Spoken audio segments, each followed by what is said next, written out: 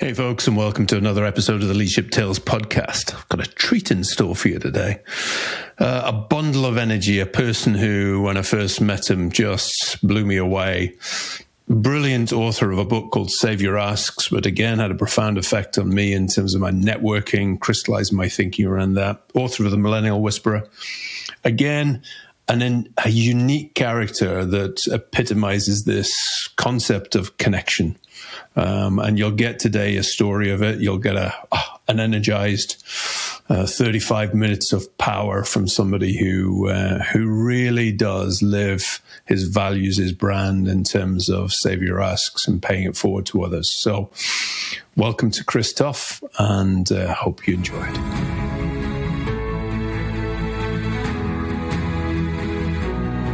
Chris, welcome. Welcome to the Leadership Tales podcast.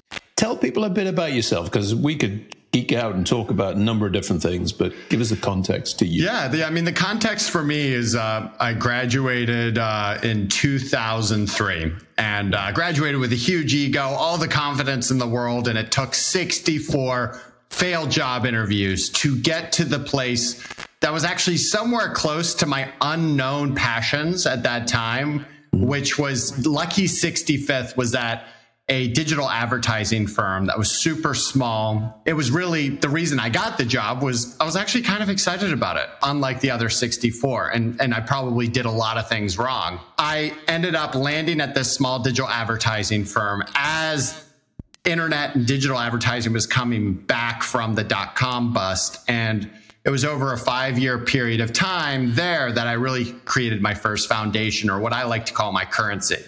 And I was a copywriter. I kept making these lateral moves. I was acting very much like a millennial, even though I'm an Xer. It was about 5 years into that ridiculous things started to happen. I fell into the social media world as it was being invented.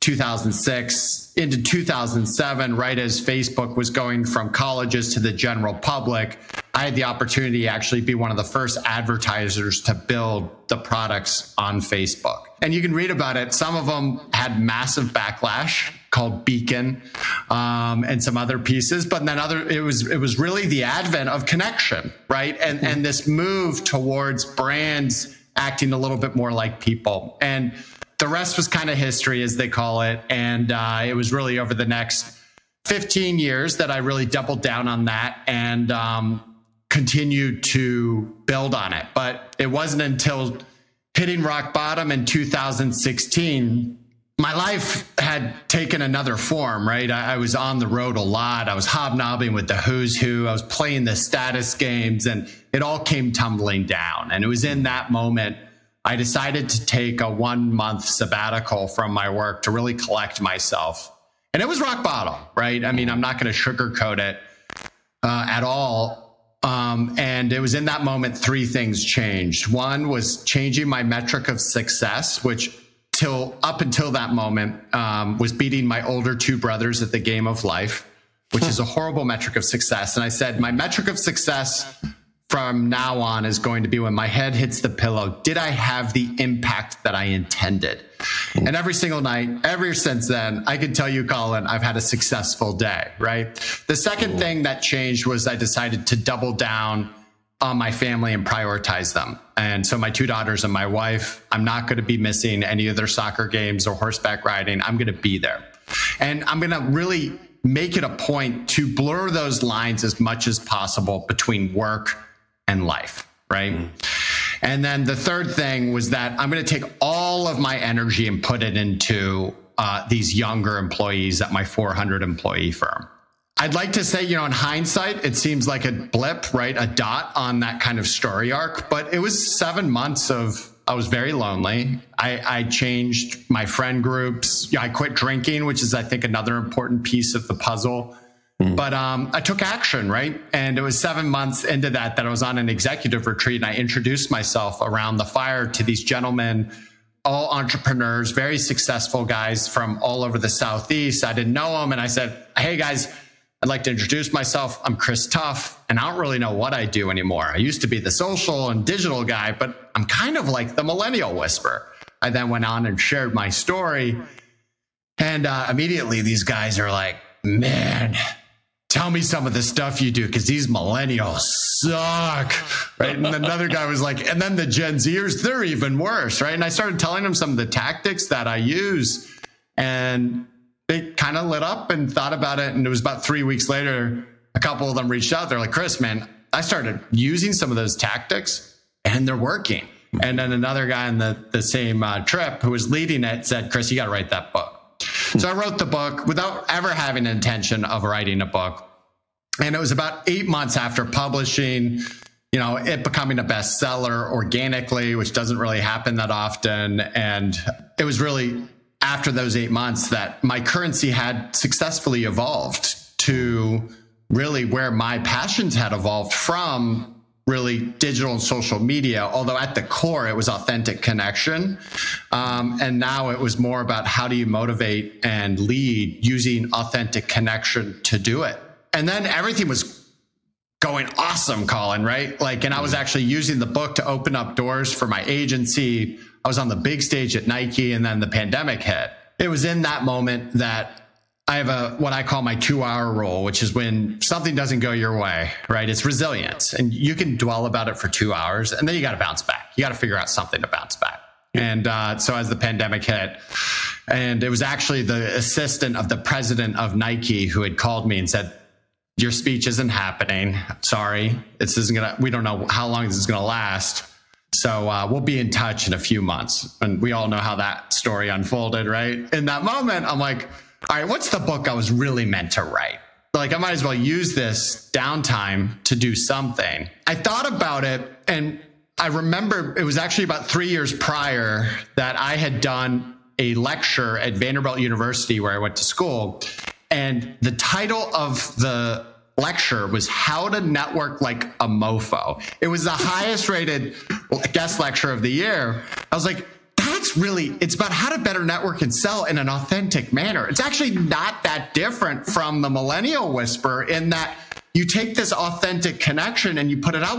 What if I actually made the title of the book a call to action for people to save their asks? Because we're all on the receiving ends of these assholes that ask and ask instead of going in with a desired outcome of genuine connection. And then once again, took about 2.5 years to write that one, and amazing interviews. And we published that about 8 months ago. And now my whole platform is really around this authentic connection with both books. And a lot of organizations are utilizing me with what I call the greatest hits, which is, okay, at the base, it's the authentic connection, right? Inward with our people, and then outward with how we better network and sell in our day-to-day.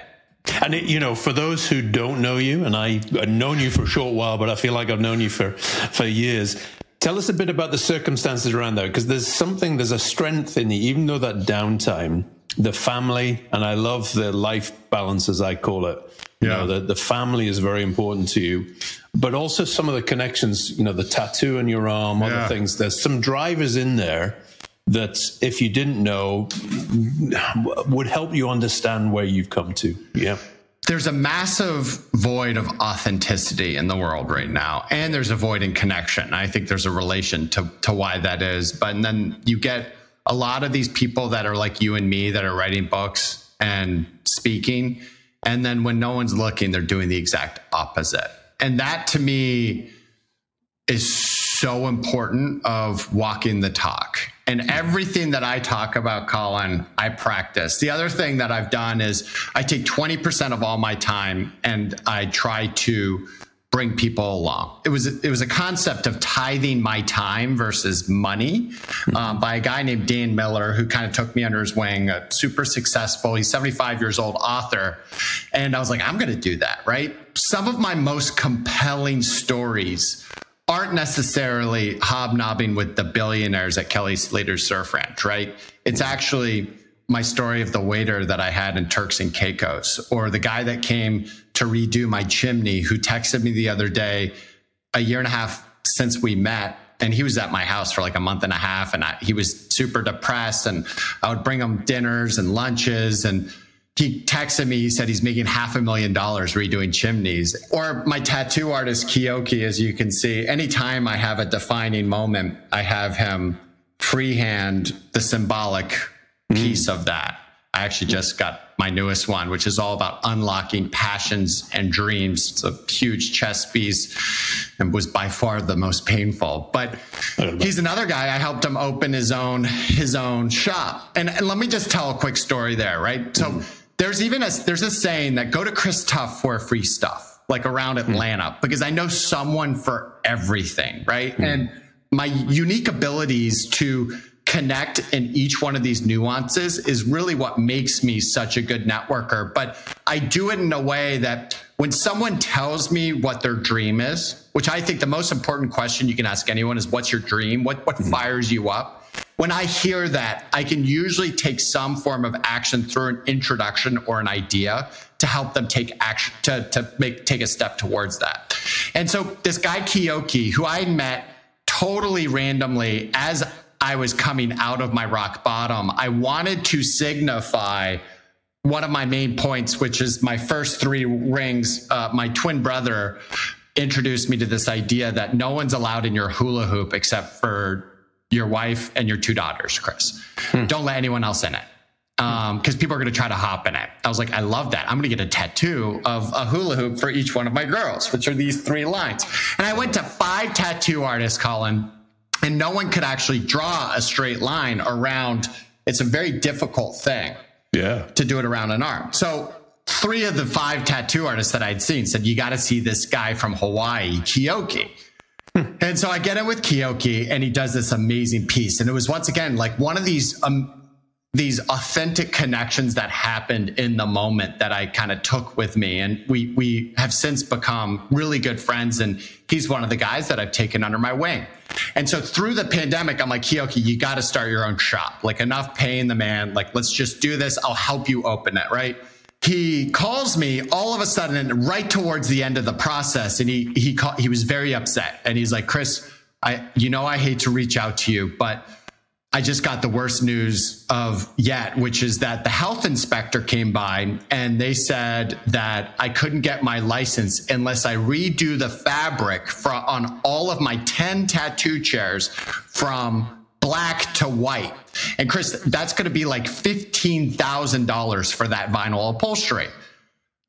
So I think I'm just going to give up. I go, Kiyoki, you're not going to believe this, but I just so happen to know the #1 vinyl upholstery company in the US.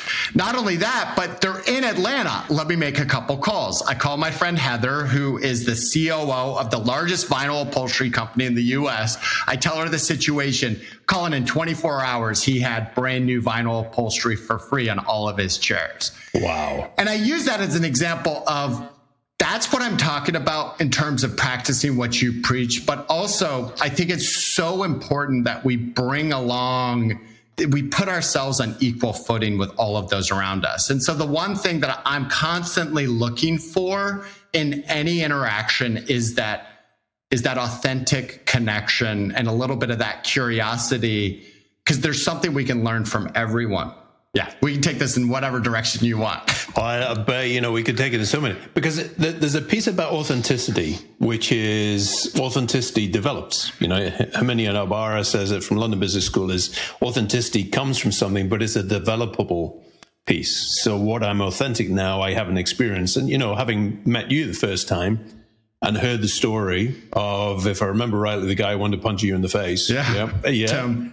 Yeah. And that story that's in the book about Save Your Ass made me realize a story in myself. So built on something, but I've got to practice it to develop it. So it becomes part of my authentic self, but it's developable. And so do you want to tell the story about being yourself and the audience member? Because I love that. Yeah. So here's one of the things that I need to make sure comes across, Colin. And I say it that if I saw myself up on stage, I would most likely be like, screw that guy, right? He's so confident, right? He's got these dumb yellow glasses and it's got to be fake, right? Like if I saw myself, right? Like if I took myself out of my own ego, when I get hurt at some of the reactions that I get from audience members, I'm like, be honest with yourself, Chris. You'd kind of want to deck you if you saw yourself get on stage, right? And so one of the things, as I was honing the messaging around Savior Asks, it was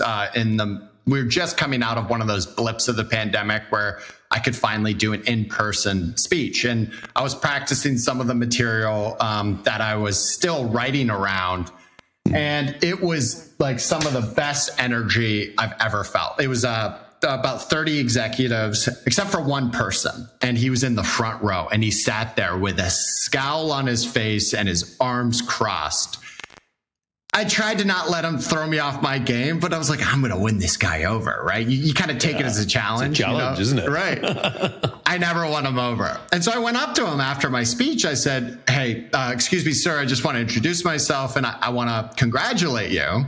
He was kind of taken aback. He was like, congratulate me for what? Still looking like he wants to punch me in the face. I was like, you're the one guy in the audience that wanted to punch me in the face. I usually have between 1 and 5 at a audience this size. And he's kind of taken aback and he chuckled and he goes, well, I didn't really want to punch you in the face, but I kind of wanted to swipe your dumb glasses off of it. I was like, now we're going, right? And I uncover and just like our quick banter back and forth. He's an executive at Microsoft. I suggested, because I need to be able to win him over. I need to be able to win these executives that are on the other side of the spectrum of me, right? And so I said, I'd just love to hear from you some of your feedback. Let's hop on a phone call next Friday. And he said, sure, here's my cell phone number, blah, blah, blah, right? And we hop on a call that next Friday. And it was almost out of, and I hate talking on the phone. I'd much rather do something like this. It was immediately that we figured out within the first 10 minutes, we had a lot more in common than you ever would have realized. And we talked for like an hour and a half and we kept it going. So it became a Friday tradition. We became best friends, Colin. Not only that, but he edited my book. When you're going through the process of writing a book, that's a very vulnerable position to show people your thinking, right? Yeah. And he was a key part of honing it. But not only that, but he started actually implementing the strategies in it. One of the things that I think it's super important, no matter what our job is that we're constantly curating these side hustles and passions so that we're at least practicing neuroplasticity and a growth mindset just by practicing some of those new things that we're learning, but also with the intention that side hustle or that passion project could potentially evolve into something larger that's in line with your own evolving passion and purpose, right? What we uncover is a guy whose nuance kind of skill set is building supercomputers in the cloud. He had a massive desire to help change the world by using data for climate change, really third world countries in the moment that are being threatened by floods or any of these natural disasters that don't have access to the technology that the US does, right? He was like, we've got all the data, right? And I was like, all right, just start curating that thing, right? Fast forward, he's now in charge of climate change for Microsoft and meeting with the C-suite at Microsoft around this, what used to be a passion project is now his full-time project. And I'm like, fantastic. What better way to actually show that this stuff works, but also the power of connection of two very different people. And I think that's true with almost anyone. And I'll end kind of that story with one of the biggest things that's holding us back, I feel, is just not going there. And the second I have the slightest inkling from an energy standpoint, I just go there right away. And I go from 0 to like 120. I say curiosity is really the difference between effective connection versus networking. And I ask those questions. And as I find the vibe, I will take it to the next level very quickly, where I'll invite someone over to my house for lunch or dinner or whatever it is, right? That to me is one of the biggest pieces is you just got to go there, right? Like, and I have so many stories that have happened over just the last 4 months of people I've met on planes or in coffee shops that have now gone on. All I'm doing is commenting on their like Jordans, right? Or, whatever it is. And then we just, that if there's one takeaway from this whole thing, it's like, just go there, like ask that question. go deep, right? And there's subtle nuances to it, because I remember exactly where I was listening to your Audible book. And I remember I was taking my daughter down to Exeter for a university visit. And I remember because it was one of those points where you were talking about connection, and hilariously, my youngest daughter plugs in with her headphones when we start the 4.5 hour journey, only speaks 2 words, which is McDonald's, Dad, to point me in a direction, switches off. So I remember doing the book all the way there and all the way back in a day. But there was some really relevant moments to me, which is somebody listening could be thinking, well, that's just his natural energy. But the principles behind Save Your Asks, for me, are fundamental, which is it's about choices. It's what I would call relationships with a purpose, to go into. So maybe share some of the stuff, as you called it before, because it's rich. Yeah. I mean, and I talk to a lot of introverts, for example, that they're like, Chris, I'm never going to be like you. And what I tell everyone is like, I mean, even for massive introverts, arm yourself with a good extrovert. And even at the end, it was funny. I was talking to someone that I'm helping out right now, and she was telling me that she's a massive extrovert, but at the end of the day, she's super exhausted. Like she still needs to go back. I'm like, that's just about how much energy you have in the day. The best thing any introvert can do is arm themselves with a good extrovert. But one of the things that we all need to be practicing more of is what I call a race to the middle, right? And a race to the middle is finding that common passion point between you and that person that you're interacting with, but then developing it and taking it to the next level as fast as possible.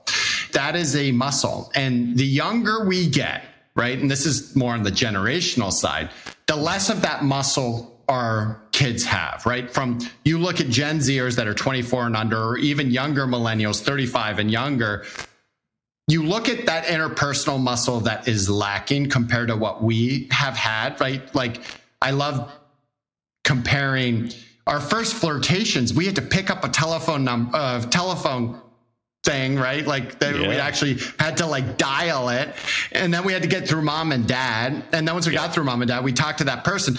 That's an interpersonal muscle that was developed at a very young age versus you juxtapose that to these younger millennials and Gen Zers. They had a brand new cell phone with a Snapchat account, and it's all happening here, right? And so there is a generational difference to people's ability to create, I think, not only create that authentic connection, but to flex that interpersonal muscle and practice this, what I call race to the middle, which is just finding that common passion point between you and the other person. But the biggest thing that we just have to exercise is, once again, that curiosity, asking those questions and put into context of a salesperson. Instead, just so many people are going in with the empty ask, right? Or they're going in with the automated ask on LinkedIn. You know, you accept friend requests, and then literally nanoseconds later, they're like, "Hey, can you schedule time?" It's It's the worst, right? And it's like, if you just practiced a little bit more of this race to the middle, you made your desired outcome in the first couple meetings to be that authentic connection, you'll actually have a lot more context when it comes time to sell whatever it is that you're selling. And so I did actually a keynote on a very depressing day at Meta for their sales team 2 weeks ago, right? I mean, and it was the darkest. You could just feel that energy. What's amazing is that the second that I started speaking, you could see everyone light up, right? And one of the things that this sales team had practiced was that scene out of the Leonardo, I forget which Leonardo DiCaprio movie, but it's Sell Me This Pen, right? Like you got to sell me this pen. And they had just gone through that. And I said, all right, as I've gone through these different tactics, I'm going to tell you how I would sell that pen.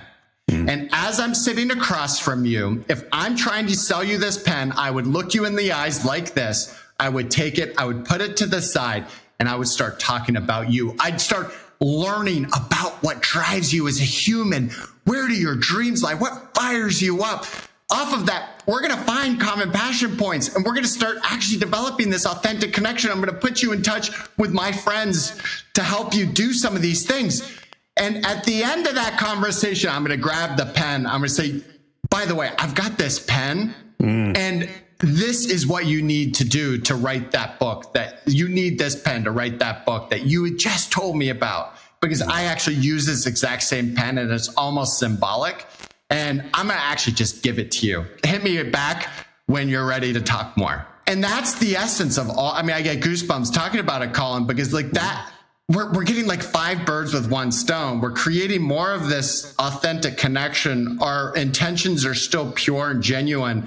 We're able to actually all do our jobs in a way that no one's ever put together before, right? And that's what I'm trying. I'm trying to flip the whole script on its head. And I think that what I love about this, so Chad Littlefield, really good friends, who has Connection Before Content, brilliant. Yeah. And he connects 4,000 people in an audience by getting just to, rather than thinking about me, we think about we put in the concepts there. People listening, the key thing about Save Your Ask, I think, is one. And then the second thing is you're an amazing network who has those connections to be able to give. And you told stories today about doing those. That takes work to build up, and you've had your period of getting those connections work. What I experience of you is you don't ask anything from me. There hasn't been any sort of ask to me in all the relationship we've had so far. So explain to people about how that works, because you know I feel like I would give you anything. Yeah, but you've done it brilliantly. Yeah. So I mean, let me be very vulnerable in this moment, right? Like, I mean, I just quit my job of 15 years at my agency. In three weeks, I will no longer be salaried. You know, I've spent my whole, really, especially the last 4 years, giving and trying to just have as much of an impact as possible without necessarily having to monetize any of it. That's about to shift. We all have seasons of our lives where we need to go into the asking mode more. I haven't needed to because I've been able to provide for my family just fine. I mean, Colin, you're one of 100. I mean, a lot of relationships where I just want to give, because it's actually when I give to other people, right? When I field a call from Mace Curran and she's like, hey, should I talk to this dude? I'm like, yes, you're going to love him, right? No, don't avoid it. But that fires me up. Like that gets me, because I'm obsessed with helping people get to that next level and act as that catalyst, right? But I'm about to shift into more of an asking season. I call it my bank of asks, and I've got my ATM card and I'm walking up to that ATM. Listen, Colin, you're not on the first 5 list. Like, so you're good. I'm not going to be calling you in the next couple of days, but there's some people on the top 5 list. Yeah, right. No, it's the top 5 lists are people that I've done crazy amounts of favors for through the years. And I have that trust with them that I got to throw everything out on the table and say, all right, where in your network or within your organization do you feel like I can fit? Because you know my intentions are as pure as possible, because I need to start actually generating some revenue with this thing. I'm about to shift into that. But I say everyone lives on somewhere on the ask continuum. And if asks come really easy to you, then you're most likely an ask hole, right? And so you've actually got to save your asks a little bit more. But you can also get too far to the other side, Colin, right? Where you'll let the ask pass you by. I sometimes tend to be a recovering ask hole. I go too far to the other side. And then there's that key moment where you're meeting at lunch or dinner or at your house or whatever, and you just don't go in for that ask, whatever it is. And you got to go there, right? And also the other thing I talk about is like asks, if you have a genuine enough relationship, it should never even feel like an ask. We got to do this together, right? And as I go and talk to a lot of these big corporations, I've developed such an authentic connection that I just say, let's do something together, and then we'll do a fireside chat afterwards. And they're like, absolutely. Chris, how much is it going to be? I'm like, well, talk to my speaking agent, because I'll give everything away for free, right? Yeah, exactly. And here's one really key tactic for those listening. And this is one of my favorite tactics out of anything I have in my arsenal. And it's the power of video text message. Because the one theme that I found in all of my interviews was that creating relationships is easy. Sustaining and deepening them is what's so difficult.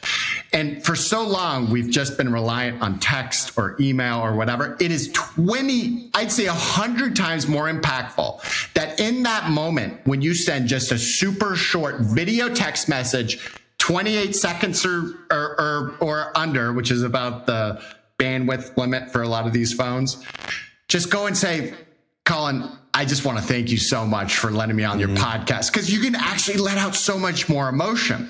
And so even you look at some of the people are like, Chris, how did you get on like all these crazy stages? It's like, well, I met their executives at another speech, and then look at how many times, not only do I video text message me, but no matter how uncomfortable it is, they've never video text messaged before, they're video text messaging me back, right? And it becomes like this weekly back and forth, and where it's like, yeah, I get on stage, we may have only met once in person, and it's a huge hug, right? Yeah. And it's like, how cool is that, right? So that to me, Colin, and all of my tactics and ideas, that is the most powerful thing that anyone can do to take a relationship to the next level. So in my language, it's pay it forward, and it's not expecting anything in return. Season of asks coming in. I think the ask-hold continuum is an important one, because I've got people in my life who I've rejected on the basis that they were always asking. But I think you've hit the nail on the head for me. It's the courage to ask when it's right, And actually, it's a bit like not closing a sale, not closing a deal. There's that bit where you had them, and why didn't you go? And I suppose there's a fear over here in the UK about sales. So a lot of people go, I'm not a salesperson. I don't do that. But you're not talking sales, are you? You're talking relationships. No, it's all relationships. I've had like my assistant, Janelle, who's amazing, come along with me to some of these dinners and lunches. And I'll say, watch how I end this meal together, because it's not going to feel like an ask. And it's all in the art of just the connection and throwing your motives and intentions out there, right? It was actually, we were up in Chicago for a speech, and she was like, Chris, that's the most ridiculous thing I've ever seen, right? Like that didn't seem like, because at the end of the meal, I was like to this gentleman, I was like, Sam, you know what? I would love to help you with blank, blank, and blank by doing blank, blank, and blank, right? Yeah. What do you think? Absolutely, Chris. Here's my crew, right? You look at culture-wise between the US and the UK, there is some difference there, but I will tell you, Colin, being the son of a very British father, Timothy Charles Tuff, this is probably a little bit more uncomfortable for Brits. But I think it's changing, right? And I've worked with I do think it's changing. My biggest piece of advice is just go there, right? Yeah. You just go there. And it's once again, we're building these muscles and developing them. And it's amazing watching how much more fulfilling sales can be when you just have that desired outcome being authentic connection. I'd love to end this today, because I the one story I always remember, and I remember loads of your stories, and Mace is one of those who, I'm so looking forward to having her on the podcast as well to share her story. But the one I always remember is the surfing one, and the hand over the heart. And if we could end with that one, that'd be brilliant. Yeah. A guy I was interviewing for my book, super successful entrepreneur. I ended my interview with him with one of my favorite tactics, which is masking your ask in my dream.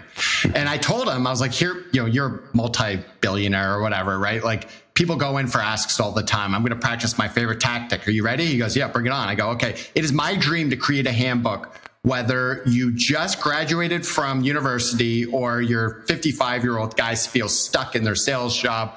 I want to make you more successful in that job, but also to make it a hell of a lot more fulfilling by doubling down on authentic connection. Who in your network do you feel like I have to interview for this book?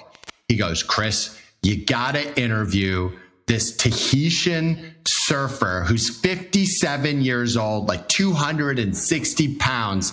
And his name is Raymana. You got to interview him. Have you ever heard of him? I was like, I think so. Tell me more. He was like, well, Raymana, it was actually at Kelly Slater's Surf Ranch, which is this man-made wave. It's the most perfect wave that's ever been created, right? It was 6 years ago. I was about to go in for my first wave, and Raymana came up to me on the jet ski, giving me a little piece of advice, and he saw how nervous I was for this wave, and he put his hand in my heart and he looked into my eyes. He said, "I love you, brother. Now just breathe, just breathe." I then went on and caught the most epic wave of my life. And I think I had tears rolling down my face. I got in the barrel. I hugged Raymana. And ever since then, we've had this crazy connection. And as I've gotten to know Raymana, he's actually the greatest connector of billionaires and A-list celebrities in the world. Cindy Crawford actually calls him the blue pill because he can get anyone up. And I was like, all right. So I ended up interviewing Raymana, and I was like, this guy truly is one of the greatest guys ever. And the first question I asked him was, tell me about this connection you have with Jason. Because he talks about this moment where you said, "I love you, brother. Just breathe, just breathe." Tell me about that.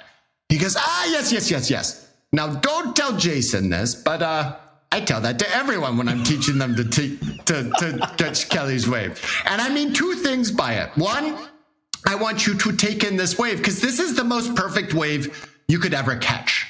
So take it in. Forget about your job and your jets and whatever. Like, this is going to be the most epic 1 minute and 15 seconds ride of your life. And two is you might miss the most epic wave ever created. And if you miss it, I want you to walk away with a smile on your face. And I was like, Raymana, here's the thing. I am going to surf. Right as we were finishing up our interview, I'm going to surf ranch with you one day. And sure enough, Colin, fast forward to June, Jason calls me and says, "Chris, you're coming out to surf ranch." And he flew me out to surf ranch. It was at surf ranch that I met Mace Curran. As I was going in, I botched my first wave. I was going in for my second wave. And I'm like, what if I go here? I have only 8 chances to catch a wave. What if I go here and I don't even catch it? Like, if you do the math on it, it's $10,000 a wave. I go in for my second wave, Colin, and I hear a familiar voice. Kilo, turn right. I'm like, it's Raymana. Oh my goodness. Oh my God. I catch the wave. I get into the barrel. I am crying. I hug Raymana. I'm like, Raymana, you're real. And you got me up in that wave, right? And I'm like, I talk about you in front of audiences every single week. And I've actually, so now fast forward, that was in June. It was after that trip that a handful of amazing things happened, including fulfilling that kind of dream. And I'm like, I got to quit my job and just go all in on this, right? Yeah. And even my conversations with Mace on the side, I talk about in between moments, right? It was actually in between the waves, talking to Mace and talking to this guy, Grant Corrigan, who's the only paraplegic with his pilot's license, and how he's using the art of flight to give inspiration to people that have had life-altering injuries. Like, I'm like, these are my peeps. I'm going all in on this, right? And so I've actually gone back to surf ranch again. I was actually just there 2 weeks ago, and I'm like, this is the most, like, I don't really know where this is going, but what a great way to go full 360. Like, this is how I wrap up my keynotes, right? Like, because we all got to be a lot more like Raymana and less like the assholes that we've been trained to be. And now I'm like in the inner circle with Raymana and all these guys, like by practicing what I preach. Like, how beautiful. And I love the analogy, because the surfing of life and how you surf, but catching the wave and helping others to catch the wave is a beautiful way to describe yourself. It really is. It's a lovely analogy. And it's always been, it's my little energy shot I've given myself today to give you the chance to be on this podcast and talk to people. But hopefully, and I know you've given a lot of energy to a lot of other people out there. If they want to get another shot of the energy, how would they find you? Yeah, so the best place is if you go to christuff.me, CHRISTUFF.me. And then I'm super responsive on Instagram, Tuff, TUFF22, the number, as well as LinkedIn / Christopher Tuff. And yeah, if you reach out to me, I'd be happy to act as your catalyst towards your dream in whatever way I can. And I'd love to end with one question, but I think this could be a difficult one for you to pick. But if you had to say one experiment or one thing that has been perceived as a failure in your life, which has been the biggest almost learning and kickstart for your career in your life, what would it be? My rock bottom, it was bad, right? Mm-hmm. Like, I mean, I was having nervous breakdowns. I'm like the most optimistic uplifting, right? Like, I didn't have any of that. When we're going through these moments, Colin, it's so difficult, right? And it's important as humans that we bring people through those dark moments, right? Because we all have seasons of life. But the other thing that's really important to understand is that those are the moments that will actually act as the catalyst towards making us a better person. And it was actually in human development that I learned crisis catalyzes change, right? And so I encourage anyone listening, as you go through these crises, see it as a way to catalyze your own change. Just take action on it. Make sure you're finding the learnings in those dark moments and places. And if we take action, just 3 things a day, everything will start falling into place. But it's going to take time. That instant gratification, the Instagram, get rich quick, none of that's real. The journey and the progress is actually where joy lives. As one of my other friends, KC, would say, to glow in the light, you've got to be able to glow in the dark as well. Especially when you have glasses like these. I was just about to say, for those who haven't been listening to this, you've got to see the visual of this. It's great. Chris, enjoy the horse ride with your daughter. I know that's so important to you. I look forward to connecting soon. Thank you so much for being on the podcast. Thanks so much, Colin. That was awesome.